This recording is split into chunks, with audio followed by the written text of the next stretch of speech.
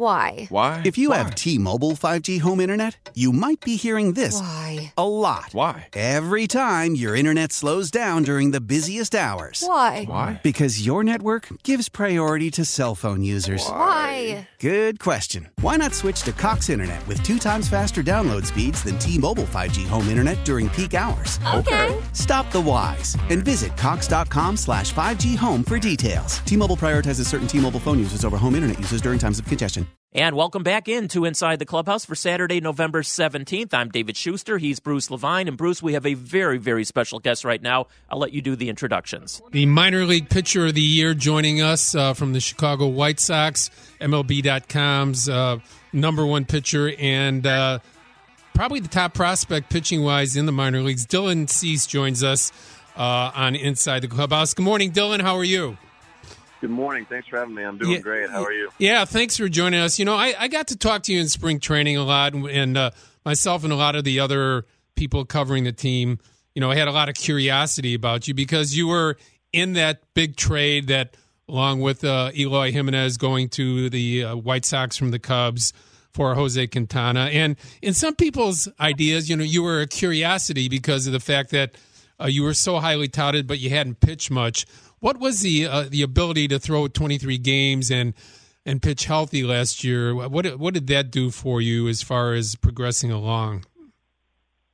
Yeah, that was huge. A really big part of the minor leagues is building up your innings so that, you know, you can keep throwing more and more year after year. So this was I threw, I think, a little bit more than 30 innings more than I did last year. So it was great for that standpoint. And now I just got to get my body ready and, you know, to throw more next year.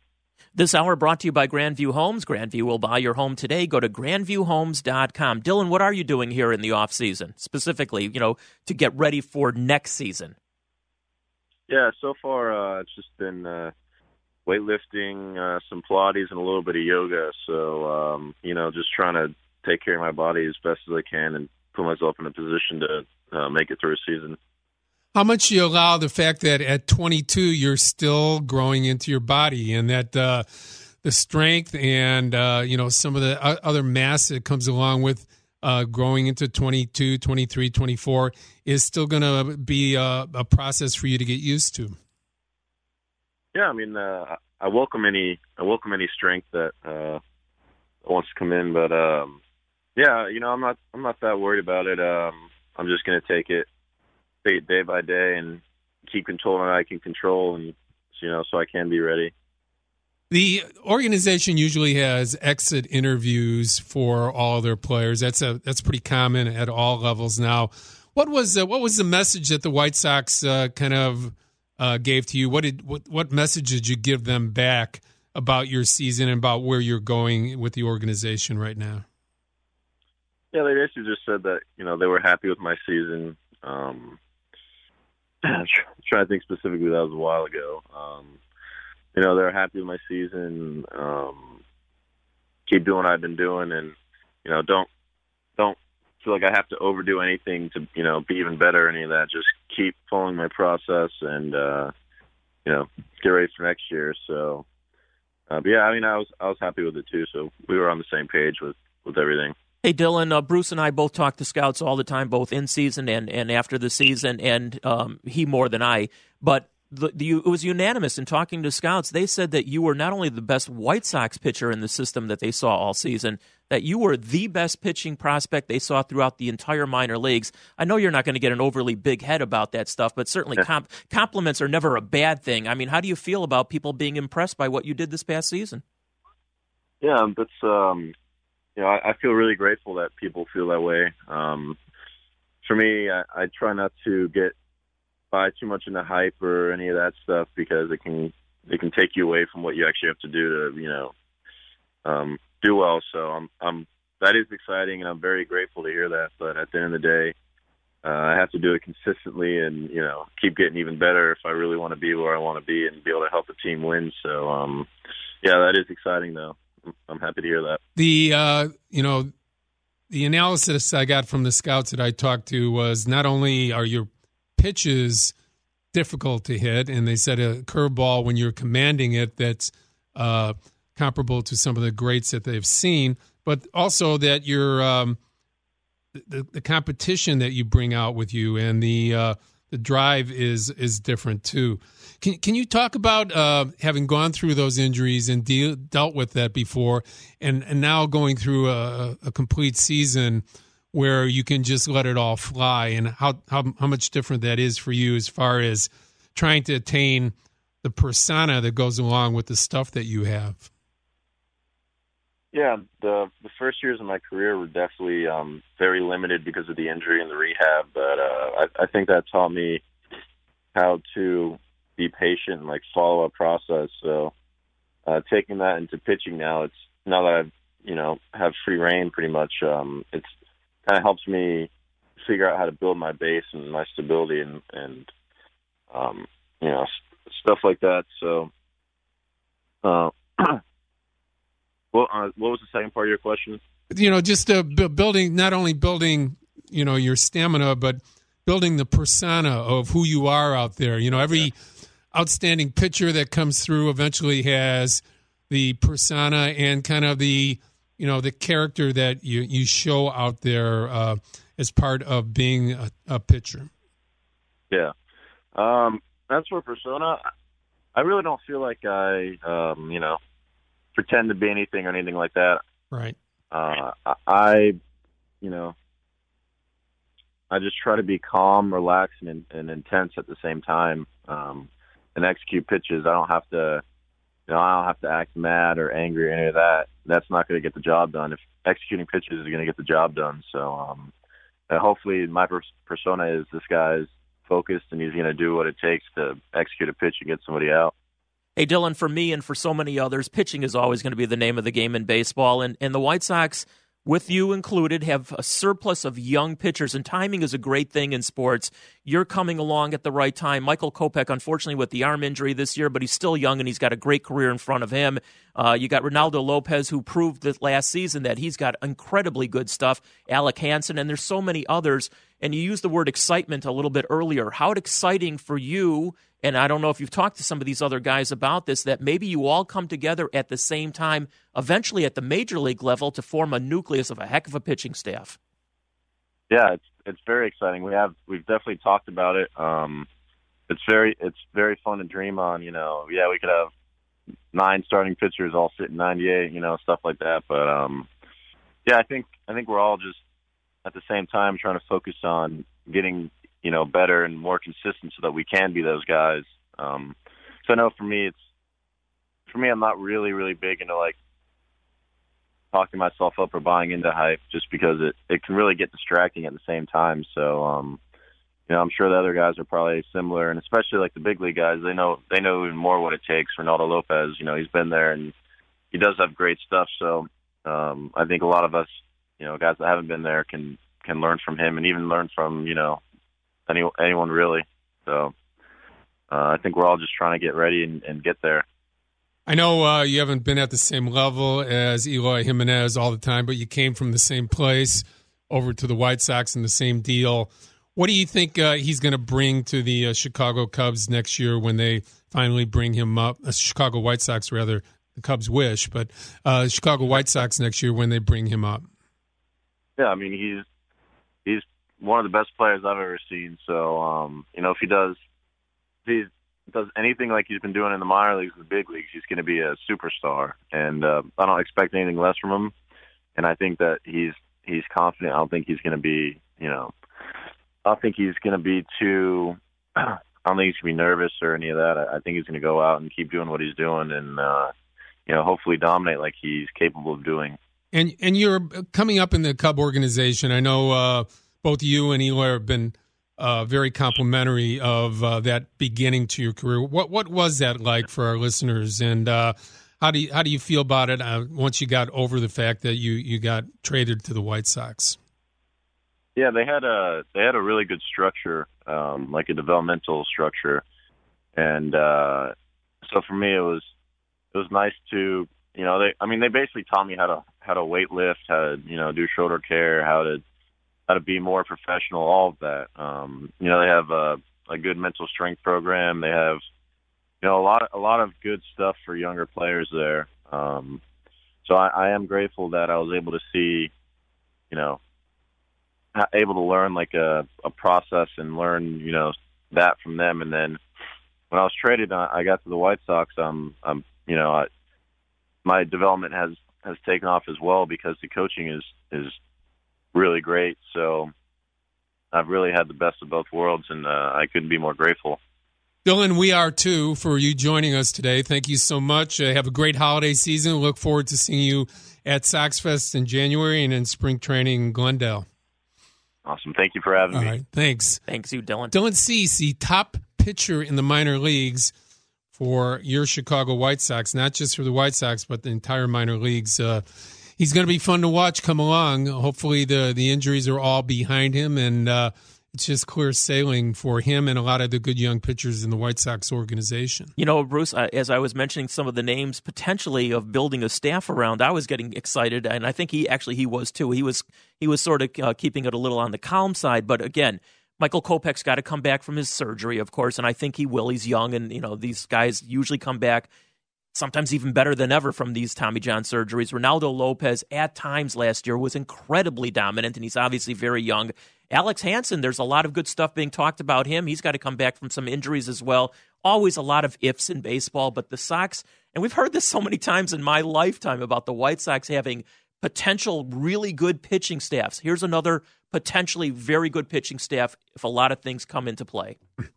More White Sox, Cubs, everything baseball here on Inside the Clubhouse. David Schuster and I will be with you until 11. And then more with, of course, people sucking so you don't have to. Steve Rosenblum coming up at the top of the hour at 11 o'clock. I'll be in with him. That's up until 2 o'clock this afternoon. Then at 2 o'clock, we have Iowa at Illinois college football. We have the Bulls game later this evening against Toronto. That's at 6:45 after that CBS radio. But we're going to take a quick break here right now. And coming up at the bottom of the hour, 10:30, we have Bill Brick, who is going to be coming on. He's a scout for the Arizona Diamondbacks. He covers this part of the country. He sees a lot of the Cubs. Sees a lot of the White Sox as well. So we'll get some interesting stuff from him. 312-644-6767. And Bruce, I'm looking forward to this interview with Bill Brick, and we also want to take some phone calls before we get out of here. Absolutely do. All right, we're going to take a quick break here right now. We'll be back right after this. 10:20, welcome back into Inside the Clubhouse for Saturday, November 17th. Our number, as always, 312-644-6767. You, of course, can always text us at 67011. I'm David Schuster. He's Bruce Levine. Bruce, one of the things that sort of hit me a little earlier in the show, and I think it's when we were talking to Jim Callis from out in Arizona, and he was mentioning curveballs, and it just got me to thinking, because this is popped in my head periodically. He mentioned Bert Blyleven, who I think has the greatest curveball, certainly in all my years watching baseball. Right. Who else sticks out to you? I mean, Steve Stone is another guy. He mentioned,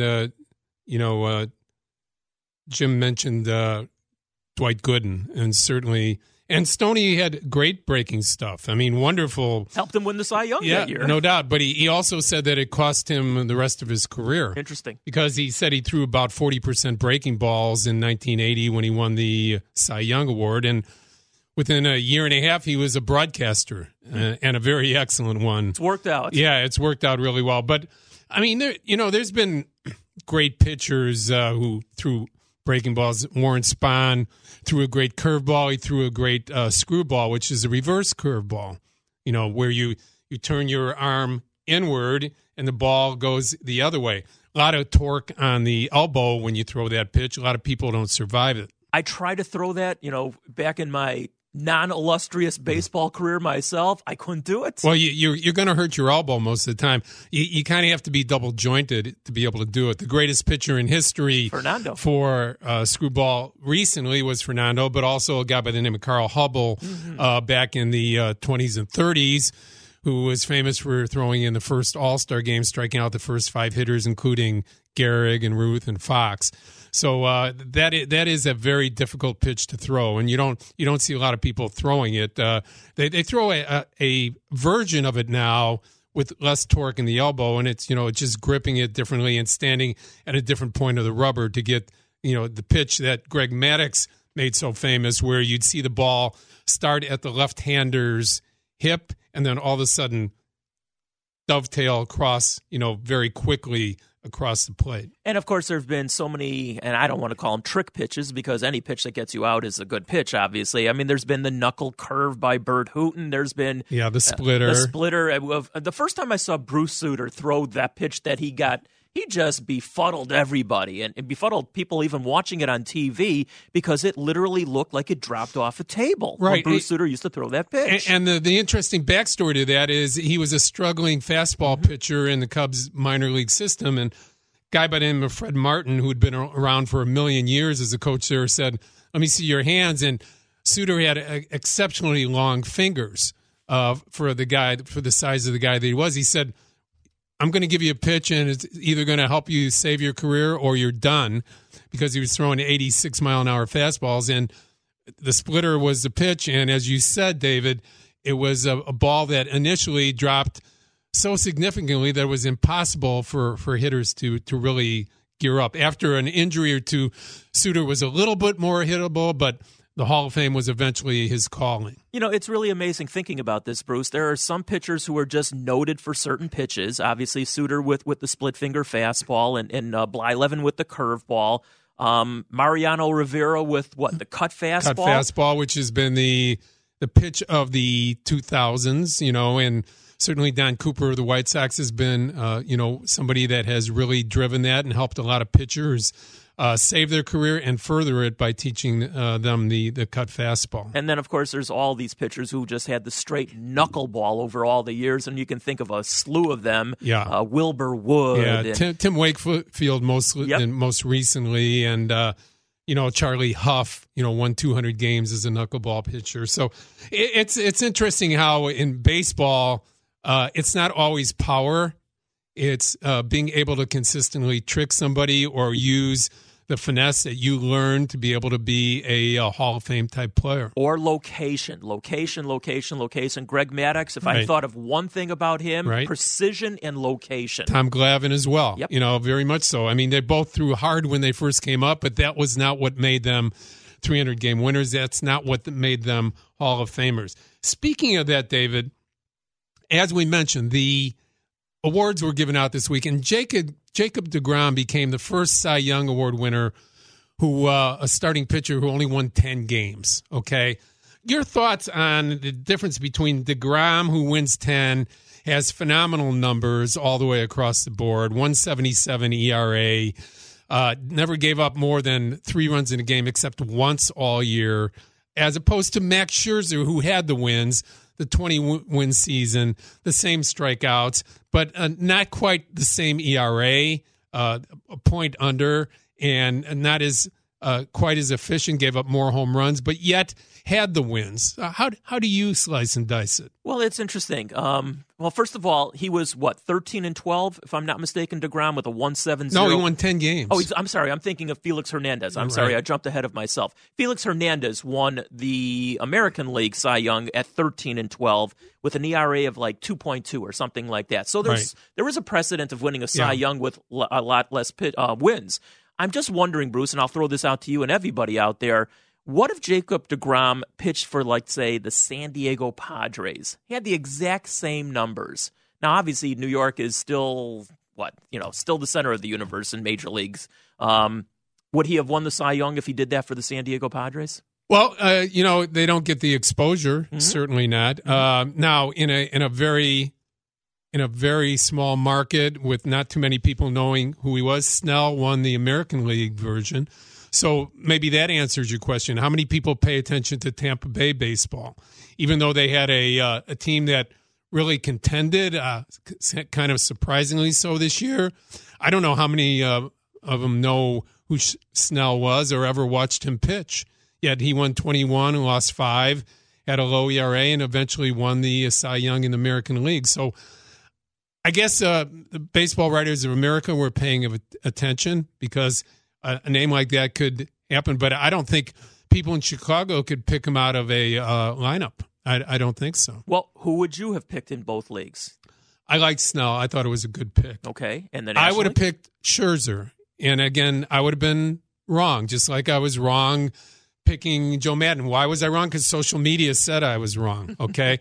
And we know that's all that counts now. But in reality, I would have picked Scherzer because he was there for those 20 wins. He was a power pitcher on a more competitive team than New York was. It wasn't, the point that DeGrom won, it was because people said, well, it wasn't his fault that he only won 10 games. He was on a crummy team. They didn't score runs. But to me, the accomplishment of winning 20 games, of putting your team toward being a championship team, I don't punish Scherzer because he won 2 before. I think some people did, though. Yeah, I agree. It's like, we're tired of voting for you because you're great every year. We want something a little bit out of the ordinary. And, not to take away from anything from DeGrom because he was great. But I like the wins. Most people say wins are insignificant when giving out awards now because it doesn't really indicate what the team was all about, and the pitcher is being punished because he didn't win enough games. How about the argument that some people throw out there, and I can go both ways on this one, that the starting pitcher should not be included in the MVP award, of which DeGrom got a bunch of second-place votes, if I'm not mistaken. Right, and Verlander won, was it 2 years ago? He won for what he did as a starting pitcher. I kind of agree that starting pitchers shouldn't, but I mean, sometimes when you don't have a great candidate as far as a position player goes, and you have these exceptional years where somebody wins 25 games and dominates, I understand it. I think relief pitchers are more applicable to, because they're out there more often. Because they're like everyday players. You take a guy like Cishek for the Cubs this year. I don't think there was a more valuable player on the Chicago Cubs than Steve Cishek. Why? Because he went out there 80 times as a relief pitcher, half the games, and I would say 65 to 70 times that he went out there, he was totally effective in his role. To me, a guy that contributes that much and you're a dominant relief pitcher in today's game, I think you get votes for Cy Young and MVP. Did not Willie Hernandez win the Cy Young and the MVP? Right. For the Tigers, not for the Cubs. Right. He won them both. I mean, it's been done before. Denny McLain won it in 1968. Bob Gibson won it in 1968. They had dominant years. That was the year of the pitcher. That's after that year, they lowered the pitching mound because pitching was too dominant. All right, Bruce, the bottom of the hour brought to you by Northwestern Football. Don't miss your chance to catch the Cats at Ryan Field. Northwestern hosting Illinois. That's 1 week from today. It's Senior Day. Tickets on sale now at nusports.com. And we have another special guest on hold right now. I'm going to let you do the introductions. We do. A longtime friend and a great scout in Major League Baseball, works for the Arizona Diamondbacks, a Southeast Sider originally.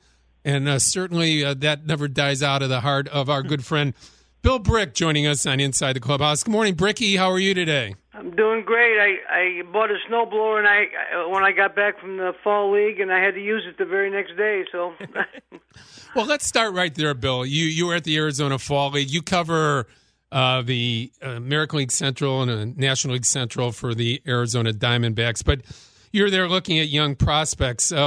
Who was the best player that you saw in the Arizona Fall League? Well, at times I thought I was watching the instructional league, but I saw some good ones that have a bright future. One in particular, a pitcher that in the Toronto organization, a kid named Pearson, 22-year-old guy that pitched in the All-Star game. And if I just saw him for the one inning, I would say he's definitely going to be a late inning reliever. But I went and saw him again, and he pitched 4 clean innings and no walks, no hits. No runs. He was clean for 4 innings, struck out 5, So I had to change my mind. I said I'd keep him as a starter, and plus he was in the All-Star game. I mean, there was a lot of scouts there, and he never got below 99, and he was a little wild, but he's only 22, and then the next time I saw him, he was all clean. So Hey, Billy, good to talk to you. Of course, I know one of the other players that you saw out there in Arizona was Luis Robert, and we talked to Jim Callis a little bit earlier in the show. He said that, he had to battle some injuries while he was out there, meaning Robert, but while he was out there, he was impressive. What did you see from him? And I'll ask you the same question I asked of Jim Callis. Where do you ultimately, he's probably 2 years away from the majors, maybe even more, I don't know, but where do you see him fitting in both defensively and where in the order? Well, that's a good question. He's a good athlete, very good athlete, and we'll have to start back. When I was playing in the '60s and the early '70s, you had the trust was earned. It's now it seems like if you get the money, they push you to the big leagues, and I don't think that's fair because, to the kid or the other players because, they, trust is earned. You have to prove that you can play at the highest level. So, and I think when you rush some of these guys to the major leagues, they don't do as well, and then you think you made a bad choice, and then if they trade them or they're taken in the Rule 5 draft, somebody else gets them and gives them more time, and then you have a star. When I was with the Pirates, we would sign good athletes all the time, and if they learned to hit, you had stars. So, in fact, I was just talking to one that I pitched against in the New York Penn League, a gentleman named Ed Ott, which you probably right catcher, played a long time, all-star. Yes, and he hit. My parents were there in the New York Penn League when he was playing. I was playing for the Geneva Senators, and he was playing, I think, for the Erie Pirates. And he hit 3 balls off me, long and deep, and so it's good to see him. Good to talk to him again, but. And he had to work. He was signed as an outfielder, and then he became a catcher, and he's one of the better hitting catchers at that time. So, Bill, let's get to the White Sox and Cubs. You cover both of them. I wrote a story on our website, 670 The Score, a week ago about the fact that Whit Merrifield, the second baseman for the Royals, and also plays some outfield, would be the ideal acquisition, and considering that Kansas City is in rebuild mode, and at 29 and 30, they would probably be more than willing to trade him in a very good package. What type of skill set does Merrifield have? Well, you know what? I saw him in his first game. I was covering the White Sox in Kansas City at Comiskey Park, and his parents were there, and I'm sure he was nervous. He had a good day. I think he got a hit the first time at bat, and the rest is history because he's a very versatile defender. He could play. He's best at second, but he can play center, all the outfield positions. He could play third if he has to, and he can play short. I would say he'd be an average defender at short, but he's a plus defender at second. And his hitting has got better every season. You don't have to take my opinion. You can look at it, and he's gotten better as a hitter. So, and I know we have at the Diamondbacks we have a lot of infielders right now. So, but he's a guy. Who knows? Who's going to be traded and who's going to be staying. We're going to. We'll all be talking at the winter meetings, I'm sure. And we're talking to Bill Brick, who's a scout for the Arizona Diamondbacks. We're talking Cubs and White Sox. And, of course, Bill, you see a lot of both teams during the season. I want to ask you about one specific pitcher, and we've talked about this before, Ronaldo Lopez for the White Sox. At times this past season, incredibly dominant with that upper 90s fastball. And he had a stretch there where, they couldn't touch him.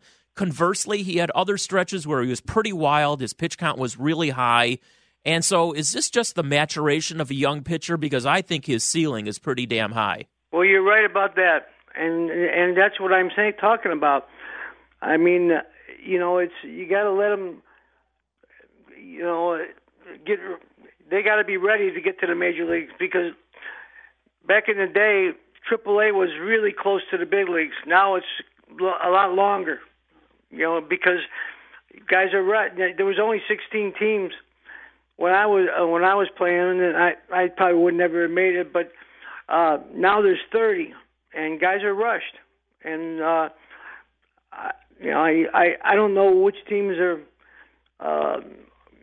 Some teams have a surplus of good young players, and like Boston. But I love the competition. Competition breeds success. I learned that when I got released the third time. So, but do you like Lopez, and what do you think what his ceiling is? Well, he could be a top of the rotation starter, or could be a late inning guy. So when you Bill, thanks for joining us. One more question on the Cubs. You have Kris Bryant coming back from an injury. There's been rumors out there about him being traded. If you're sitting down with the general manager and they're talking about Kris Bryant, he had a shoulder injury. What do you have to know? What do you have to see about him before you'd say, you know what, we can take a chance? We know he's one of the most elite players in the game when he's healthy. Well, I'll tell you, his makeup is great. He's a great kid, and he's not a kid anymore, but he's a great competitor. I would love to have him because he's a great competitor, and he when healthy, he'll hit for both power and average, and he'll be a great defender at third, or even in center field, he'll be at least an average center fielder. So, and plus in the corners, I would say too. Bill, David and I appreciate your time. Keep up the great work. Thanks for joining us and Inside the Clubhouse, adding your expertise. We appreciate it. And we'll see you out at the winter meetings here pretty soon in Las Vegas. Well, I'll be there, and it's my pleasure to be on your show. Thank you, Billy. Thanks, Bill. Bill Brick of the Arizona Diamondbacks joining us on Inside the Clubhouse. You as well, the driving force of this show at 312-644-6767. David and I will continue to talk to you all about Chicago baseball, Harper news, Machado news, everything going on with the Cubs and White Sox as well. I want to run down some of the free agents. Obviously, Bruce, and we'll do this right after the break. I mean, the main ones obviously are Harper and Machado, but there are some other names, and I'll be curious, Bruce, your thoughts if maybe the White Sox or Cubs steer in a different direction from those two guys, because there are some other names here on the list. This is not an extensive list of great free agents, but there's always guys that can help your team. We're going to talk about that. 312-644-6767. We'll be back right after this. 10:47. Welcome back into Inside the Clubhouse for Saturday, November 17th. I'm David Schuster. He's Bruce Levine. We want to talk a little bit about the rest of the free agents. Obviously, Bryce Harper and Manny Machado are getting all the headlines, and they're going to make a lot of money with somebody, Bruce. But there are some other names on the list. Patrick Corbin is also going to make some money. I think he's probably one of the top two pitchers in demand, and supposedly the Yankees are hot about him. But I'm curious if there's any other names on this list, if the Cubs and White Sox don't go after the top two guys. There were stories written this week about Andrew McCutchen being a outfielder for the Chicago Cubs. And they're interested in adding a veteran outfielder who obviously is not the player that he was when he was the MVP about 5 years ago. He's still a good outfielder at three positions. He's a right-handed hitter. He's a top-flight individual that will add nothing but class to a team. But, if you can get a guy like that on a one-year deal, maybe $5 or $7 million, does that enhance you building your team from the back forward like you try to do? Try to build your bullpen, try to build your bench. You already have a strong group of players already in your system on the 25-man roster. Does that make sense to you? It does. Obviously, you have to make some alterations to the rest of your roster if you're the Cubs and you're considering doing that. I mean, he would become, I guess, your starting center fielder. Is that the way you would be looking at that? No, I wouldn't. I would look at him as a platoon guy, somebody that would play center field sometimes, play left field, go in as a defensive replacement later in games. Add you a little bit more speed, not as fast as he used to be, but still runs well. And maybe sometimes platooning with your right fielder. Okay. I mean, does Hayward still, after showing that he's consistently 8 homers and 55 RBIs. Does that warrant for part of the rest of his career with the Cubs him being a platoon player? A lot of money for a platoon player. Well, the answer is, how do you get optimum amount out of the position? That's a good question. Yeah, I mean, they're going to have to pay it anyway. Yes, they are. Okay, or somebody maybe they can put him in a deal. I don't know. On the White Sox side, the story is that according to my sources, Jay Happ is a guy that they're interested in. And why Happ? Well, they're looking for somebody like James Shields who doesn't give up the crooked number once of an inning. I mean, James, I thought pitched great. He was one of 13 pitchers in Major League Baseball to throw 200 innings last year. Think about that. 13 pitchers only threw 200 innings. That means you're averaging 6 innings a start. Everybody else in Major League Baseball averaged less. James went into the seventh and beyond more times than everybody except 3 pitchers. But they're looking for somebody that can win more consistently. Yeah. And Jay Happ has that type of persona. He also has the background where he's been on playoff teams before. So that's the type of pitcher they're looking at. And also the Sox are looking at relief pitchers. They need to start bringing in a viable bullpen to try to win games. Last year, they weren't trying to win games. They were trying to develop starting pitchers. All right, speaking of pitchers, Matt Harvey's available, although I think he's looking for a multi-year deal, and I don't see either the Cubs or White Sox going in that direction. Zach Britton is a free agent, and the Cubs have been hot to trot for him seemingly for half a dozen years. He's at least a possibility on the north side. I would say that's true. They have to add, they're losing Wilson, who maybe sometimes made you nervous, but was very efficient for him, left-handed wise. You know, you don't know if some of their pitchers are going to come back and have good years. From the right side, they seem okay. You know, they still have to make sure that Morrow comes back healthy. They have Strop coming back healthy. Edwards was a little bit of a head case this year. You wonder where he's at. But they have to add to their bullpen as well, and that's going to be a part of their offseason. Another guy whose name is on the list who has at least been linked to the Cubs, DJ LeMahieu, if they decide to add a second baseman. What are the chances there? Well, David, at 38, even though he's coming off of a great year, Ben Zobrist, what has he got left in the tank? How many games can you play him? Can he play more than 115 or 20? Is he actually a guy that would help another team more than he would help you, because you need more of an everyday second baseman if indeed Russell is not a part of the everyday mix and Baez is your starting shortstop? If that's the case, a guy like LeMahieu makes sense for the Cubs. You sign him to a 3-year deal. He came up in their system. Ill-fated trade for Ian Stewart. He's been an all-star a few times. He led the league in hitting 2 years ago. He's a good player. You have to consider his numbers in Coors Field as opposed to playing all your home games at Wrigley. And here's one more name, and I say this incredibly with tongue-in-cheek. Bartolo Colon, who's 45 going on 80. I say that kiddingly, but I honestly... Is that for our team here at the Score or for the Cubs or White Sox? Yeah, the Score softball team, absolutely. Bartolo Colon is just,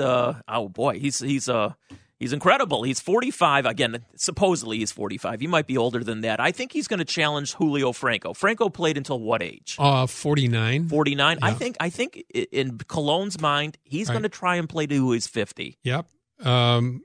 I would say it's a possibility. He's still effective. He did at times have some effectiveness last year. Absolutely. He knows how to pitch. We know that, after being in the major leagues for 23 or 24 years. It's a fun story. I mean, only in baseball, as we talk about, with your expertise in certain things that you do, can you continue to be a viable baseball athlete. You couldn't do it in football unless you're a kicker. You couldn't do it in basketball because you couldn't make it up and down the court. You couldn't make it in hockey. So, I mean, Gordie Howe and Bobby Hull played until their 40s. They were great players, but they were phenomenal stars and phenomenal athletes to begin with. Yeah. All right, so Bartolo Colon's not coming here. Dallas Keuchel's going to end up with a lot of money from somebody, Here's an interesting player, A.J. Pollock. Oh, yeah. He's an outstanding player. He's had some injury-plagued years, 31 years old. If the Cubs are looking to add someone at the top of the order with power, a good, outstanding center fielder, I mean, really, what is the Cubs' center field situation? Who is that guy? I mean, you certainly have,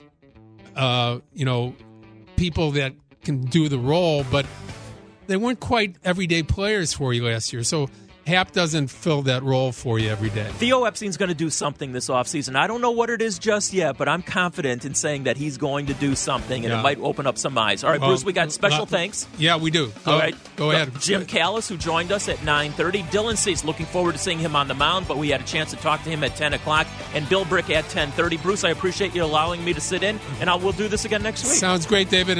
People can follow me on MLB Bruce Levine on Twitter. Also on our website, I write Cubs and Sox 5 or 6 times a week at 670thescore.com. Have a great week, David, and I will see you next week. All right, look forward to it. We'll be back after the top of the hour. That's when Steve Rosenbloom in Saturday Suckage comes your way.